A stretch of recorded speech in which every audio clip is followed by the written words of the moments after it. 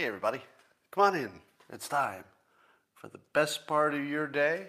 It's called Coffee with Scott Adams, and it features something called, have you heard of it? It's the simultaneous sip. Yeah, it's all over the world. It's catching on like fire. And all you need is a cup or mug or a glass, a tankard, chalice, or stein, a canteen, jug, or flask, a vessel of any kind. Fill it with your favorite liquid. I like coffee. And join me now for the unparalleled pleasure, the dopamine hit of the day, the thing that makes everything better. It's called the simultaneous sip, and it's going to happen right now. Go.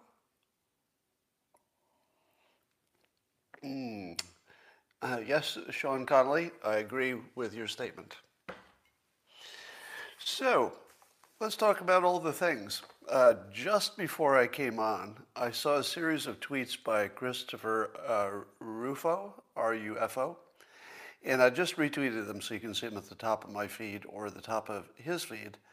And apparently he's learned that Lockheed Martin, the nation's largest defense contractor, sent key executives to a 3-day white male re-education camp.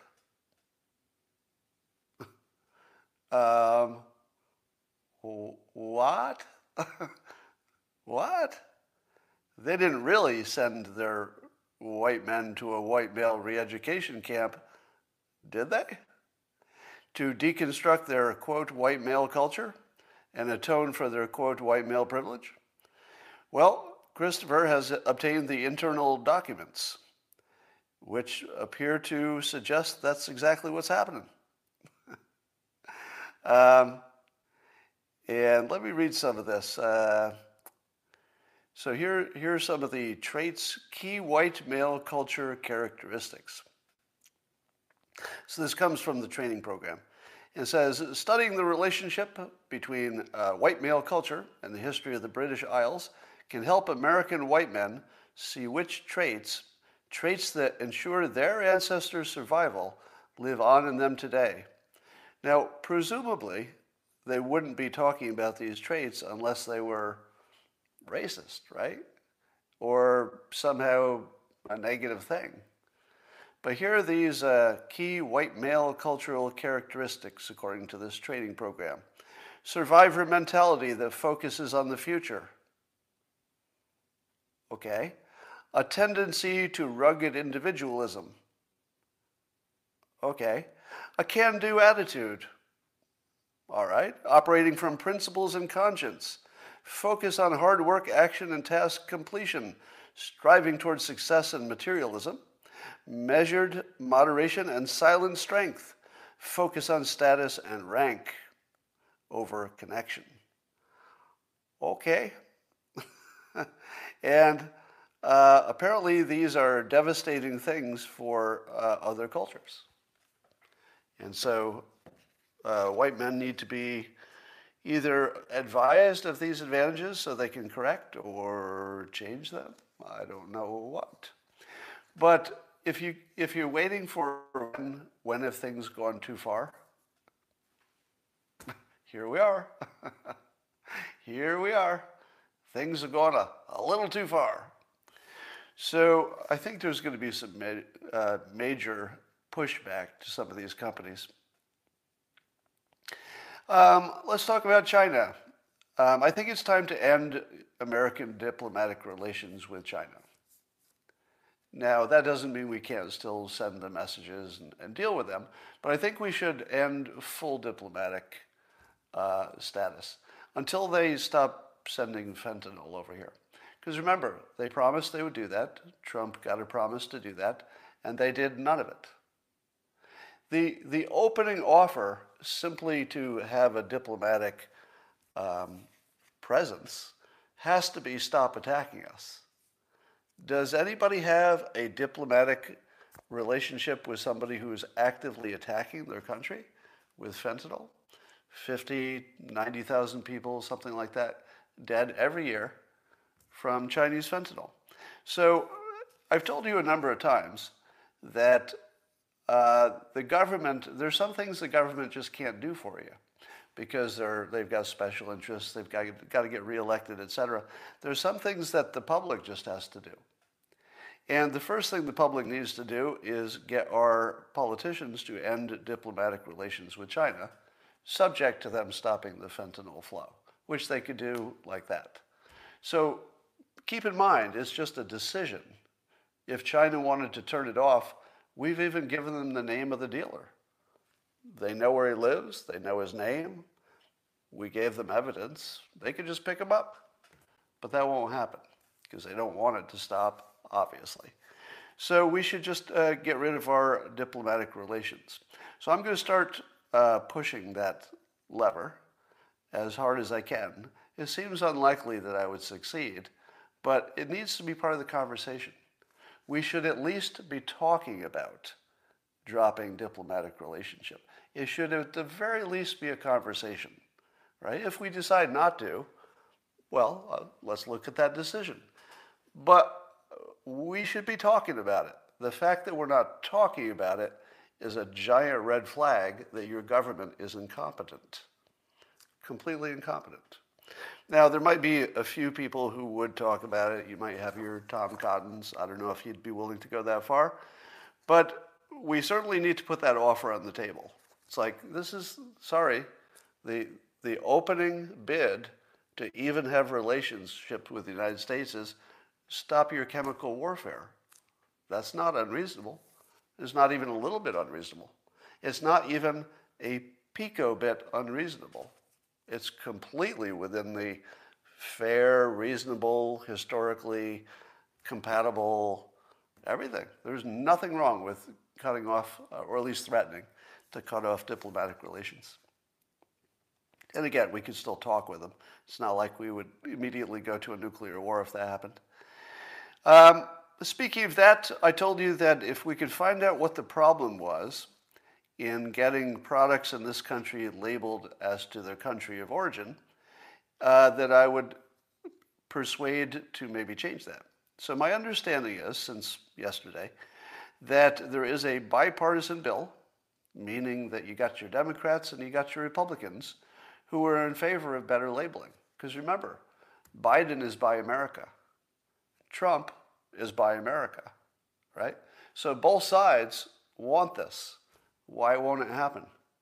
Well, it turns out that big retailers and Amazon being at the top of the list don't want it to happen. Now, part of it is that it would be a big burden on them. And I think you could probably find a way to make that burden either phased in or less of a burden. But their argument is that it would be a burden. And I think it would be a burden, but it might be a burden that's worth having because the fate of the whole country depends on them taking that burden. And I think it's not that big a burden if the entire fate of the country is involved. Take on a little burden. Don't mind if you do. But here's the thing: what would it take for Congress to get the balls, even though it's bipartisan? What would it take for them to actually pass this thing, knowing that they might get resistance from the big retailers? Well, let me throw out a suggestion, and maybe you can tell me if it's legal. So this is not a suggestion; it's a question. Would it be legal to do the following? Get a list. Put Congress on notice that we're going to track who votes for it and who votes against it. And all those who vote against the idea of labeling products so we know what comes from China, those who vote against it, could we, and it's just a question, start some kind of a GoFundMe PAC that just gives all of the money raised, however much it is, to the opposition of anybody who votes against it. Or alternately, you would fund the campaigns of the ones who voted for it. So you could go either way. But don't you think that the public needs to take control of this decision if Congress can't get it passed on their own? So if Congress can't get this passed, we need some kind of gigantic funding entity.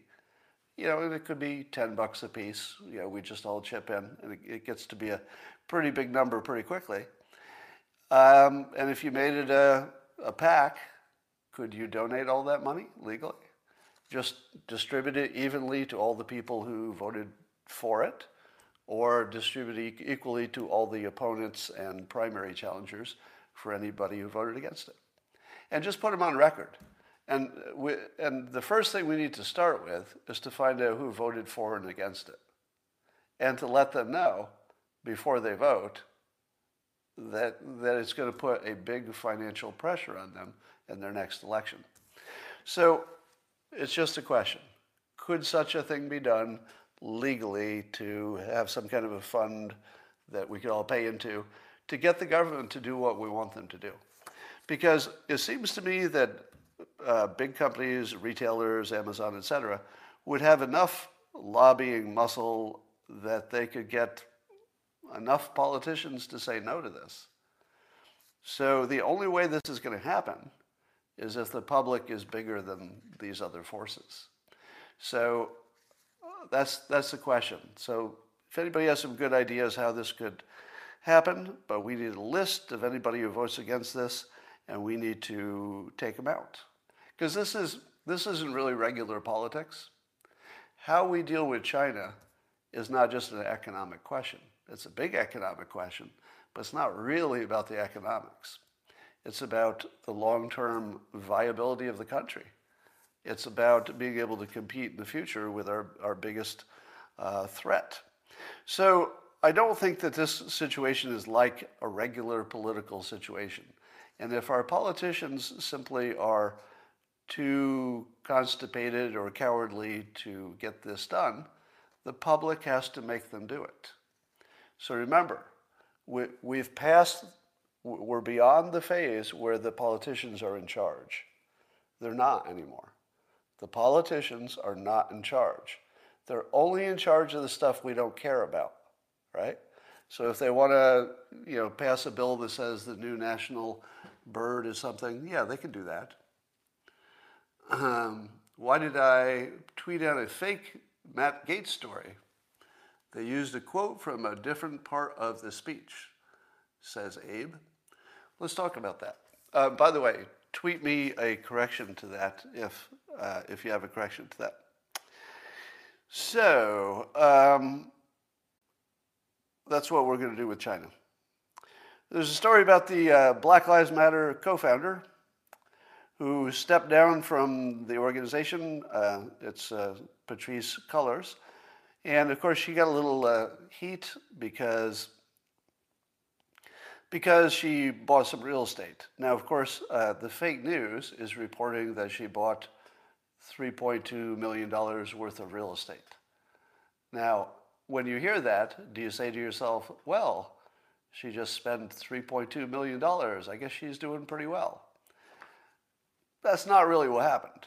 She owns real estate worth that much, but we don't know how much is loans.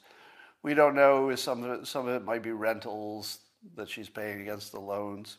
So we don't know how much money is actually involved, but it looks significant. And she says she's going to quit to focus on her book and film deals because Black Lives Matter is working just great, so she can step away now. Now, is it too soon to call her a white supremacist? Is that too soon? Because my understanding is that if you act this way, you're sort of a white supremacist. Meaning that it looks like she's just joining she's joining the power group.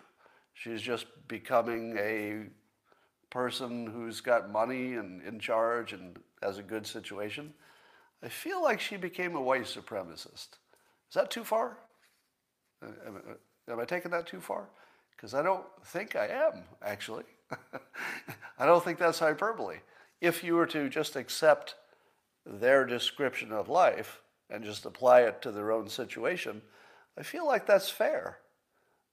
Because the white supremacy thing isn't so much about an individual, it's about a situation, and she just became part of the situation. So I think she just joined the white supremacists by their definition, not mine. So that's interesting. Did you see a video? I tweeted it around this morning. Before the 2018 midterms, that both then Senator Harris and Senator Klobuchar were both on video talking about how the voting machines could easily be hacked in 2018. That's right.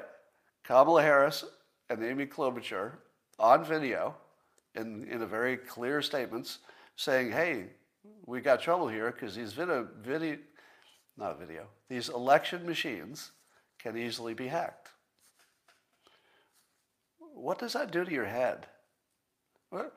Does your brain just blow up?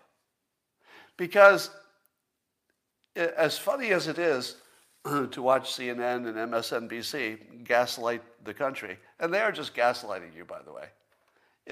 I used to not use that term because I used to define it the traditional way, which is somebody trying to make you crazy. They're not trying to make you crazy. They're just trying to sell you a different reality.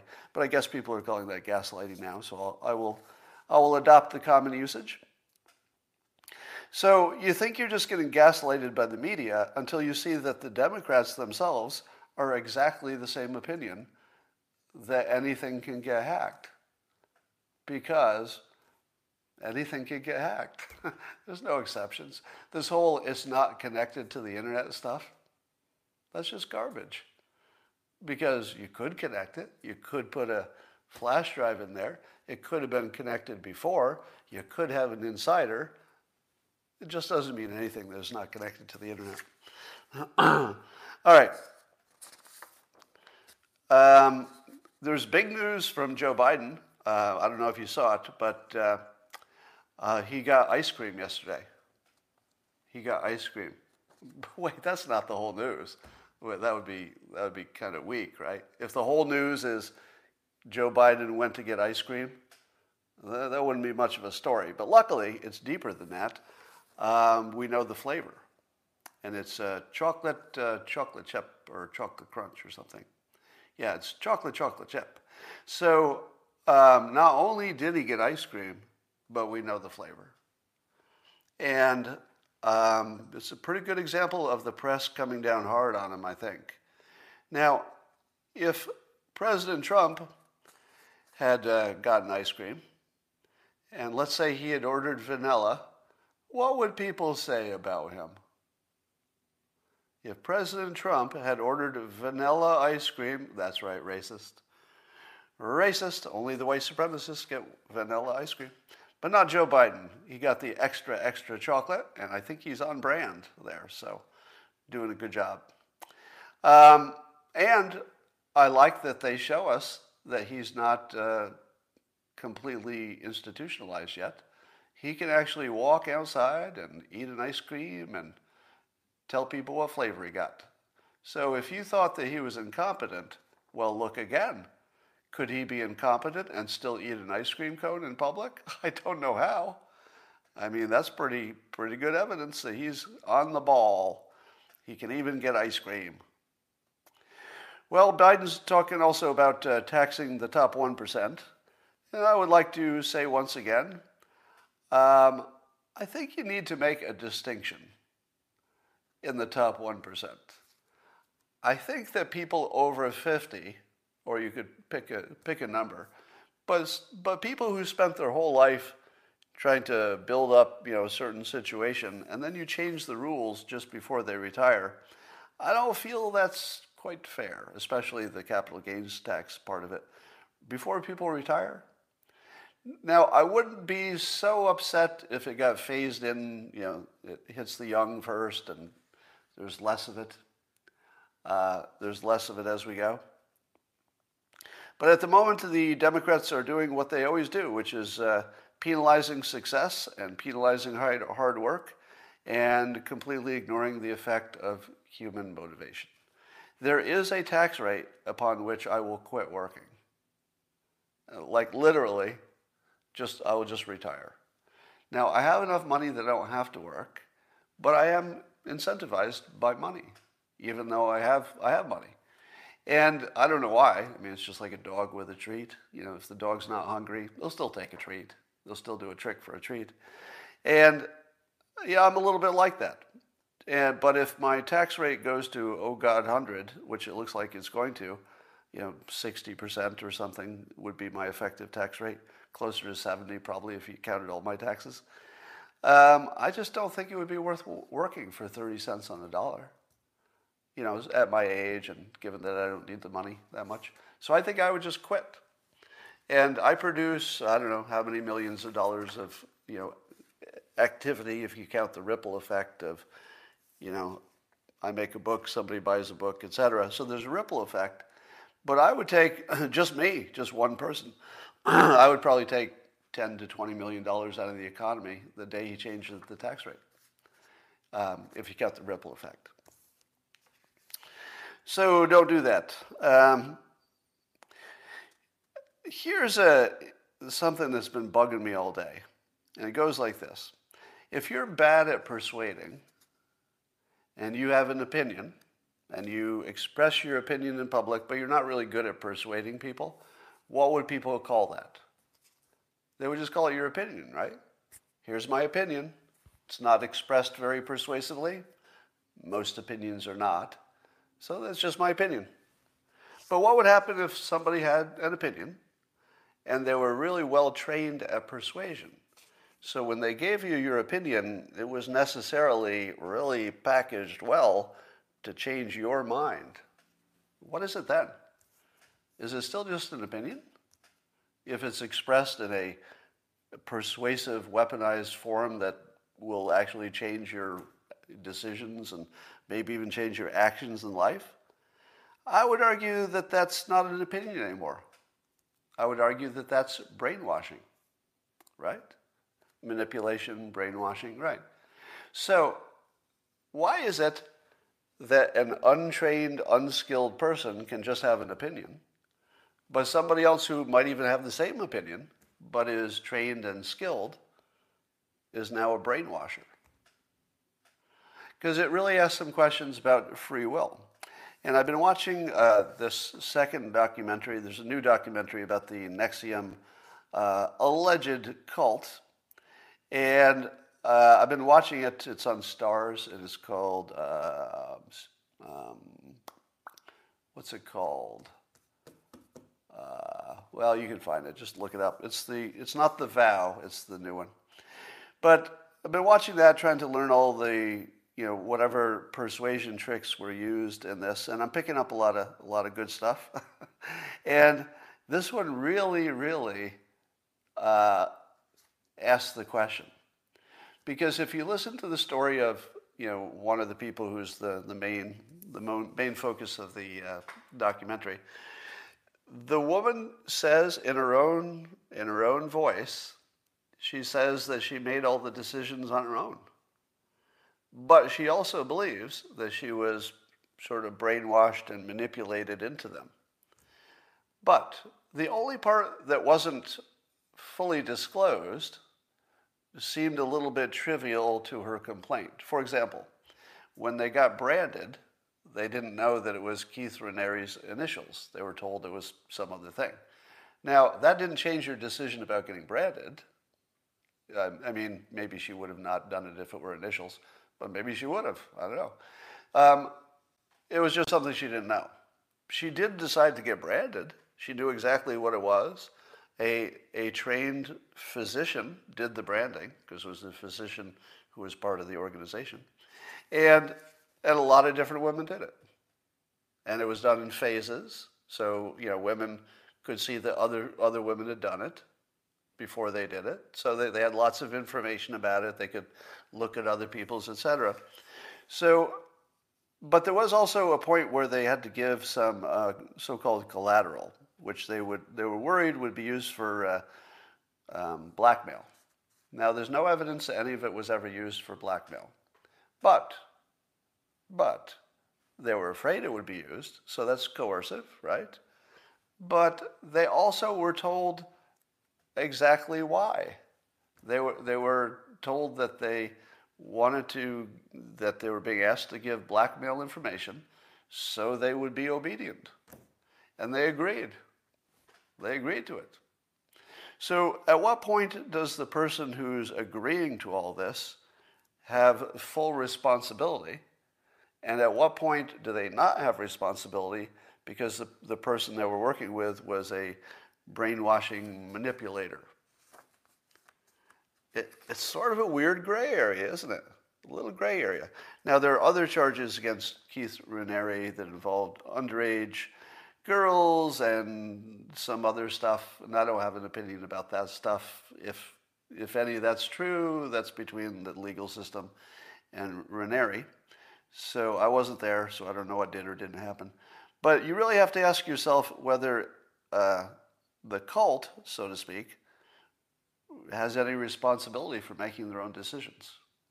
You know, do you believe in free will?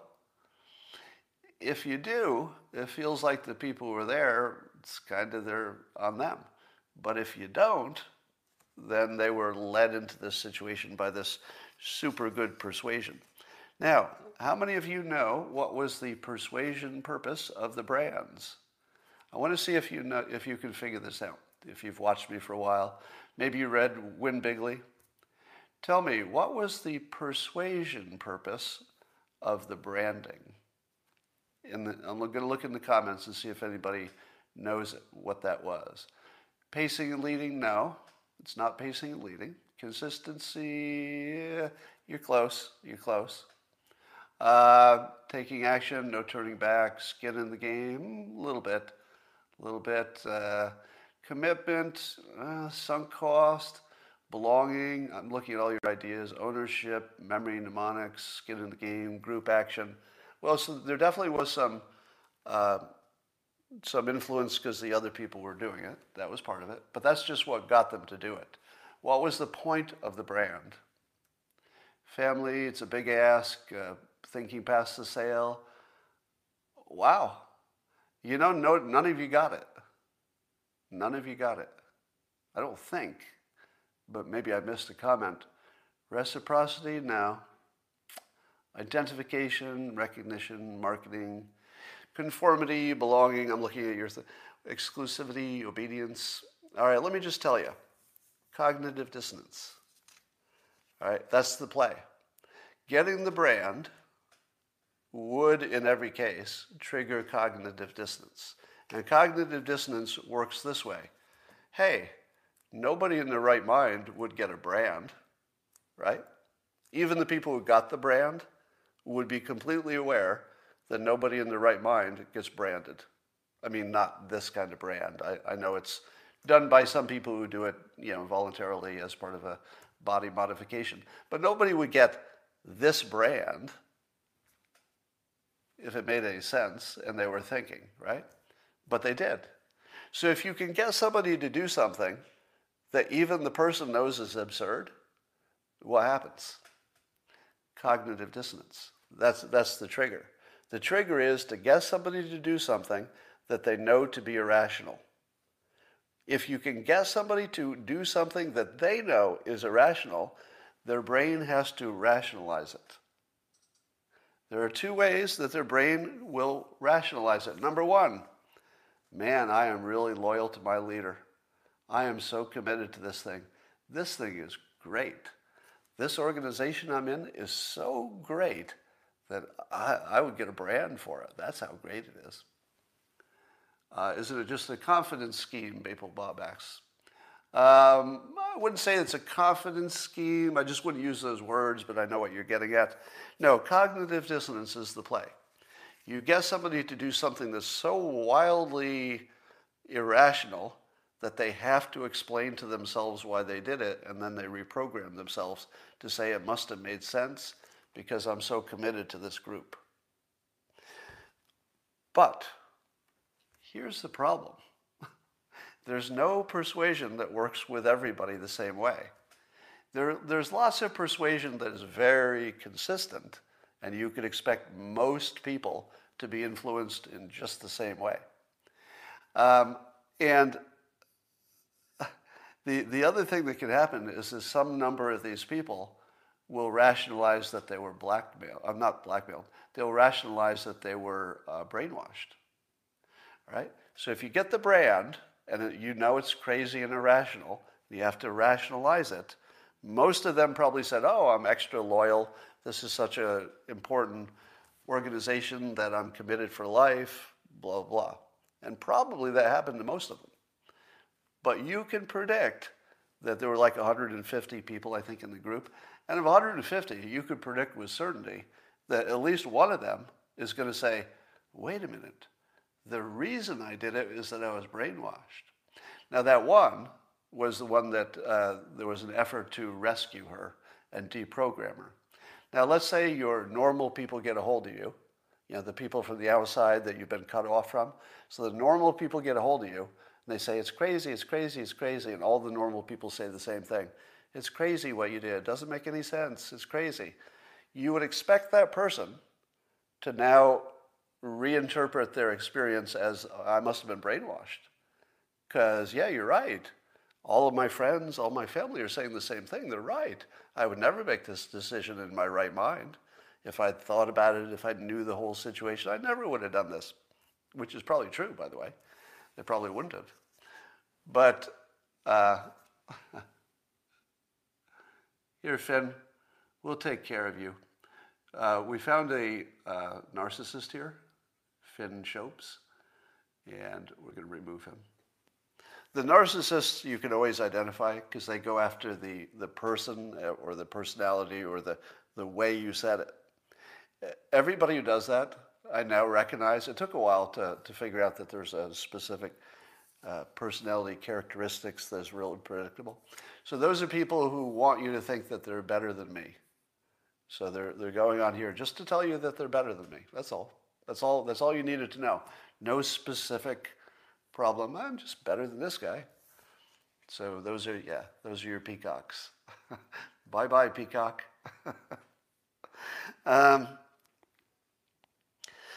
So that's Nexium.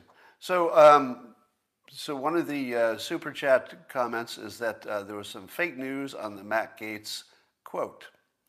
I saw the video, so I'll be interested. Maybe you can tell me what's the fake news. So be alerted that we have at least one report that the news I'm going to read to you is not real.